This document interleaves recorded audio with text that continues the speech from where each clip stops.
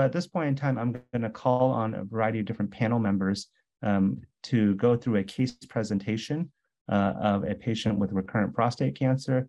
And today I'm joined by Dr. Osama Mohammed, who presented earlier, Dr. Hao Nguyen, who presented in an earlier session, and Peter Carroll and Eric Small, who also presented earlier as well. And thank you, Osama, Hao, Peter, and Eric for joining. And so what I'm going to do is I am going to share a case that will take us through different recurrence settings, but we're also going to pause in between and answer questions from the audience. So this case that I'm going to present to you today is from a 63-year-old man who had no other major medical issues except for his diagnosis of prostate cancer. And he was found to have a PSA of 11, and he underwent biopsy of the prostate showing several areas positive for Gleason 3+4 prostate cancer. His imaging scans were negative for metastatic disease, and he underwent a radical prostatectomy to remove his prostate. And he did well. The analysis of his surgical sample by a pathologist showed that he actually had a little bit higher Gleason score than previously thought. He had Gleason 4+3 prostate cancer. He had characteristics called extracapsular extension and seminal vesicle invasion, which means that the prostate extended outside of the capsule of the prostate. So the prostate is like a walnut with a shell around it. And sometimes the cancer eats through the shell, and that leads to extracapsular extension and seminal vesicle invasion. He had negative surgical margins, meaning that the surgeon got around the entire cancer when he removed it. And he had 8 lymph nodes that were sampled, all of which were negative for cancer. 3 months after surgery, he was using 1 pad a day. Mostly, he had a bit of urinary leakage that occurred with coughing or sneezing, and his PSA remained undetectable. And so a couple of questions for our panel here. I'm going to call first on Dr. Carroll. Dr. Carroll, would you recommend ultrasensitive PSA testing for your patients after surgery? So we do. The benefit to ultrasensitive PSA testing is really in men with high-risk disease. That's where I think it's most predictive. And I think there was a question on the chat here about that. So I do recommend ultrasensitive PSA testing. I also want to point out in this case that you showed, this patient underwent surgery, had 8 lymph nodes removed. And that is a tiny number of lymph nodes. Just goes to show that, in fact, most lymphadenectomies done in this country are really not accurate and not well done. Even us, our average is around 20. Even that, I'm not sure is what we need to have to show. But yeah, I do ultrasensitive PSA testing.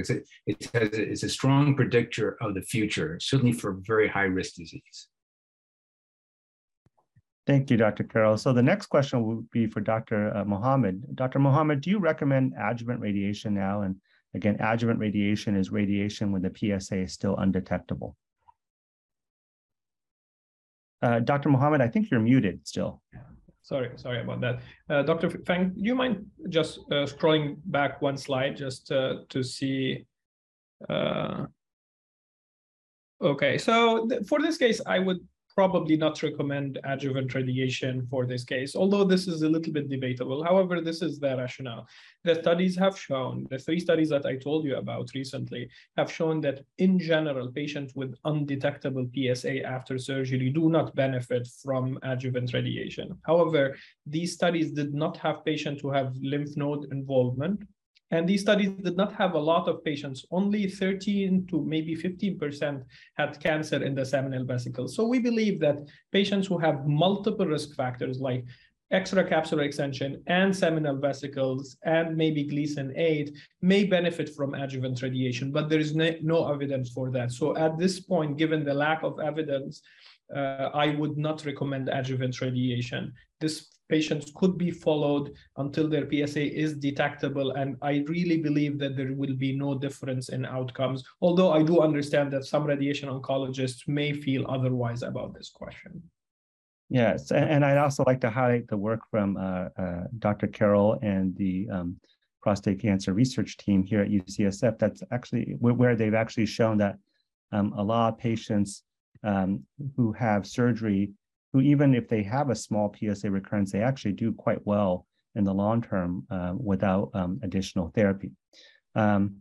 So then the next question I'm going to ask is to Dr. Nguyen. Dr. Nguyen, do you think that genomic testing would be useful for decision-making, at this point? Or would you order some genomic test after a prostatectomy? Yeah, I think so. Yeah, in this case, the only adverse feature is seminal vascular invasion and extracapsular extension. His Gleason score is on a favorable side.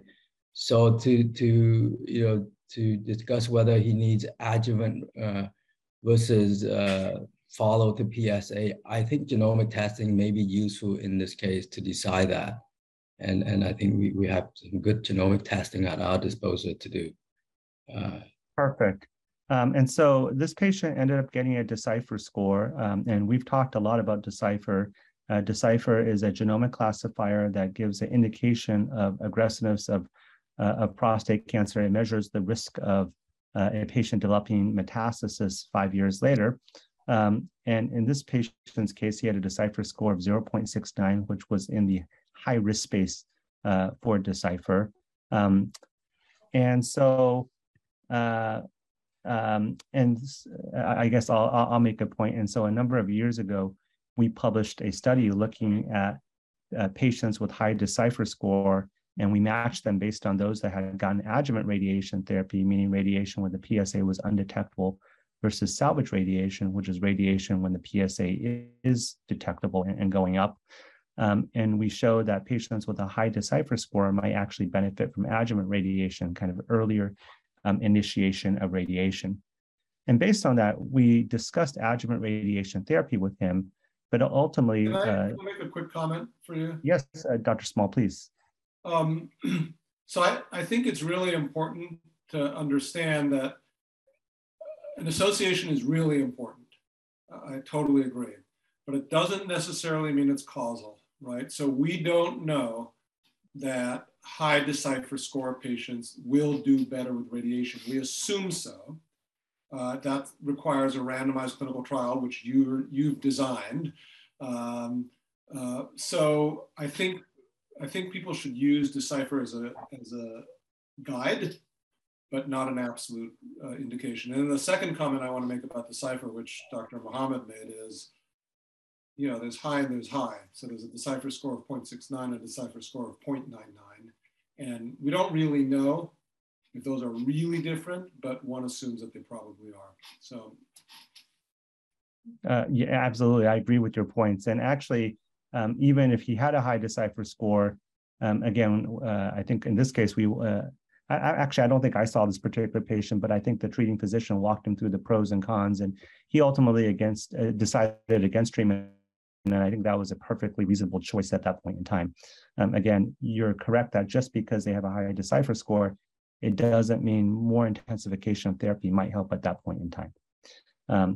But this patient returned 1 year later, and at that point in time, his PSA was 0.19. And so I wanted to kind of talk about the role of imaging in the context of biochemical recurrence, and we heard a great talk from Dr. Hope. But Dr. Carroll, can you kind of walk us through what your thoughts are about MRI, transrectal ultrasound, PET imaging in a case of biochemical recurrence?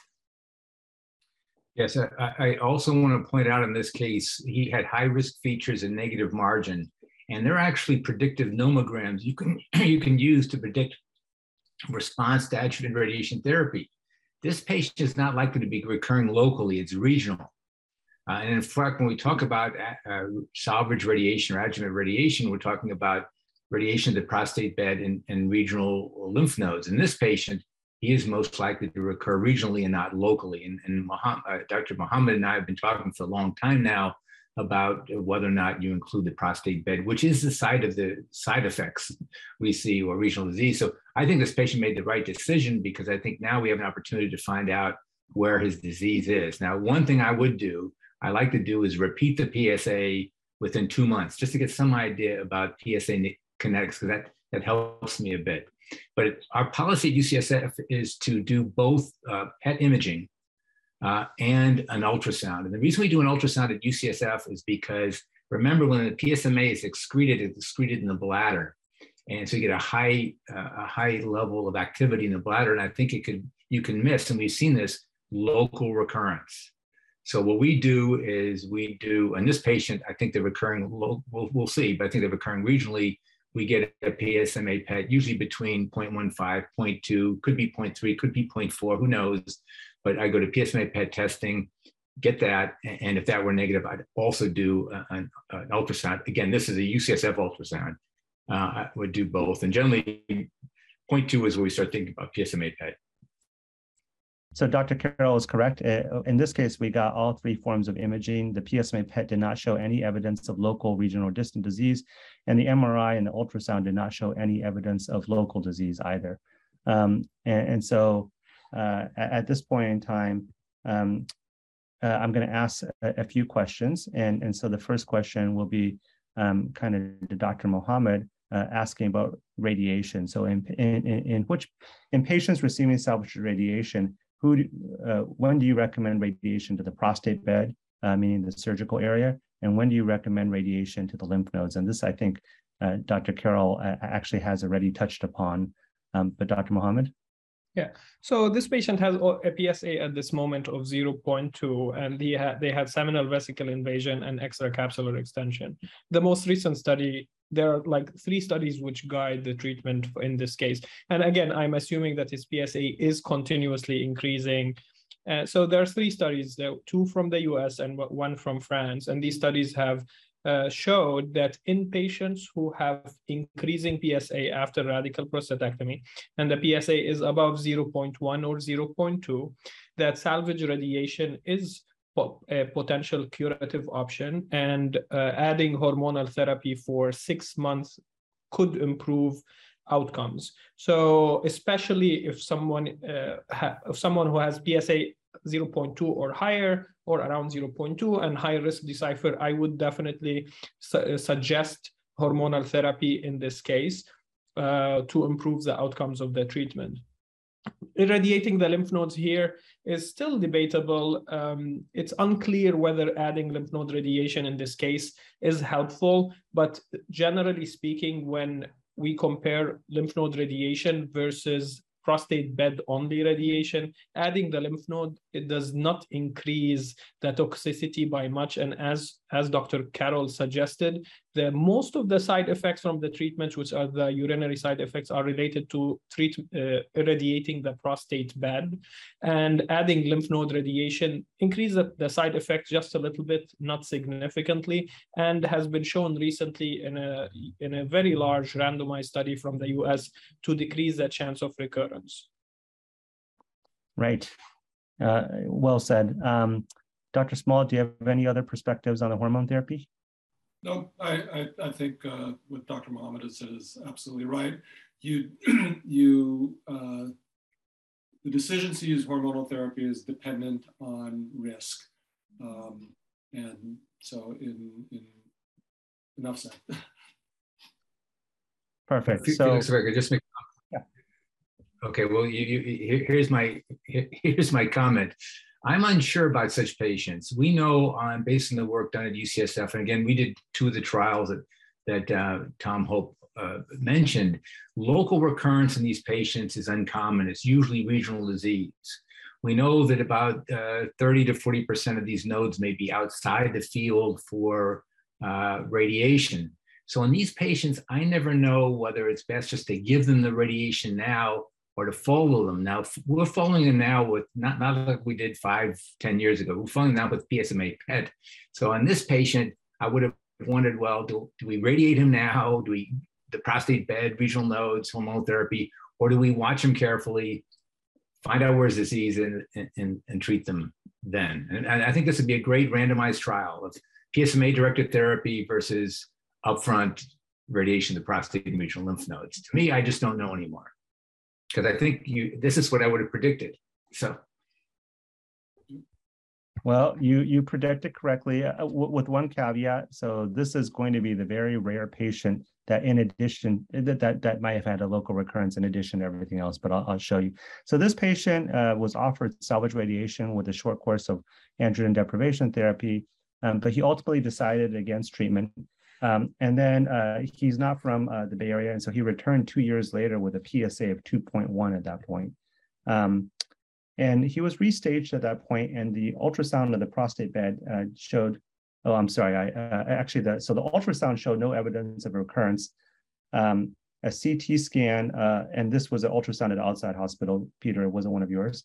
A CT scan of the abdomen and pelvis showed an enlarged left iliac lymph node. A bone scan showed no metastasis, and a PSMA PET showed focal uptake within the prostate bed. It also showed this left iliac node with increased uptake, and also focal uptake in the third rib, suspicious for bone metastasis. And so, Dr.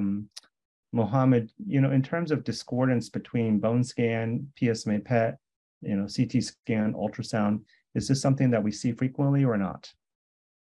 We do see frequently a discordance between conventional imaging, which are CT and bone scan, and PET PSMA. PET PSMA has increased accuracy in detecting disease outside the prostate or the prostate bed in the lymph nodes or in the bones. Great. And so, what would we recommend at this point in time? And so he has 3 areas of disease. And again, I concur with Dr. Carroll that it was actually improbable that he would have a prostate bed recurrence, but this particular patient did. So he has disease in a small area of disease in his prostate bed, also one in the pelvic lymph nodes, and also a spot that's positive on PSMA PET in his left third rib. And so, Dr. Carroll, you're not the radiation oncologist, but you always say that you have a secondary degree in radiation oncology. And so what would you radiate in a setting? Well, this patient I would refer to obviously radiation oncology and to medical oncology. And I think over the last 20 years, I realized that prostate cancer truly is a spectrum of disease. And some people may have limited metastatic disease and not widespread disease. So I think this is a perfect candidate, in my opinion, for augmented hormonal therapy, radiation to the prostate bed, lymph nodes, and third rib. Okay, and so I will come back to the hormone therapy part and defer to Dr. Small here, but this patient was treated with intensely modulated radiation therapy to the prostate bed, to the pelvic lymph nodes, and he also got stereotactic body radiation therapy to the third rib in combination with androgen deprivation therapy. And Dr. Small, in terms of androgen deprivation therapy, what would you recommend for this patient? So the first thing I want to comment on is the rib lesion, because Dr. Hope in his talk described that there's a lot of false positives in ribs, and that's true. But there's also, the reading that you showed us is a high probability. And so there's features of what a rib looks like. So I don't, that suggests that there might be cancer there. So I don't want the interpretation to be that we ignore rib lesions. And in fact, in this case, it was likely that the rib was involved. So when I think about the androgen, the hormonal therapy, the androgen deprivation therapy that we're going to use, I think about bookends, because we don't have any clinical trials specifically in this setting yet. There's an important one underway that you're leading or have developed.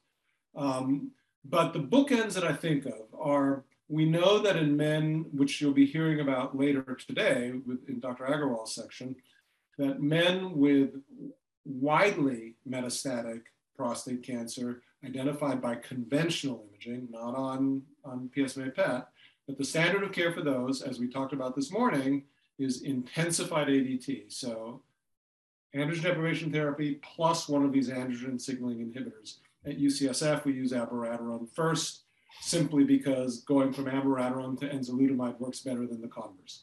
But if this patient had widely metastatic disease, the standard of care would be indefinite, lifelong, Lupron plus abiraterone.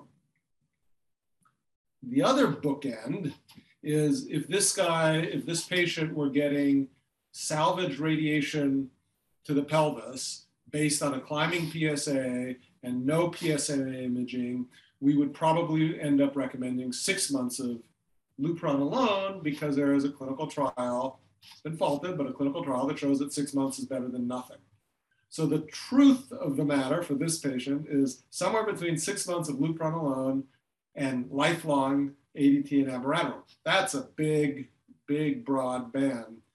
The way we hone down is that we then look at some of the data that you cited, which is the STAMPEDE data, which shows that in men with high risk primary disease, so getting frontline radiation, that 2 years of intensified ADT is better than 2 years with just Lupron. And so depending on the extent of disease here, one could go with patients who we felt were very low risk. So typically I would say that's one lymph node only, from as little as 6 months of ADT to someone who now is beginning to have bone metastases, more than one spot. We would try to do 2 years of androgen deprivation therapy, which is intensified by abiraterone. Acknowledging that there are no clinical trials to support it, it is extrapolation as I've described. Thanks, Dr. Small. And so that's actually the end of this particular case. What I want to point out is that oligometastatic prostate cancer, is complicated. It's a new emerging disease space. And what I think is important is for these patients to be discussed at a multidisciplinary tumor board. And this is something that we at UCSF do very regularly. Once a week, we meet and talk about kind of complicated cases, and we have representation from urology and medical oncology and radiation oncology there. And that would be the forum to kind of discuss the complexities of this case and kind of multidisciplinary care. I also want to point out that as both Dr. Carroll and Dr. Small have alluded to, the spectrum of oligometastatic disease is pretty wide, in the sense that you have patients who will do very well with limited therapies in that space, and you'll also have patients who will have disease that will progress quite quickly as well. And so, we as a field are striving to do a better job in this space about identifying the former from the latter, and therefore being able to better tailor care. So I'd like to thank our panelists. I'd like to thank our speakers.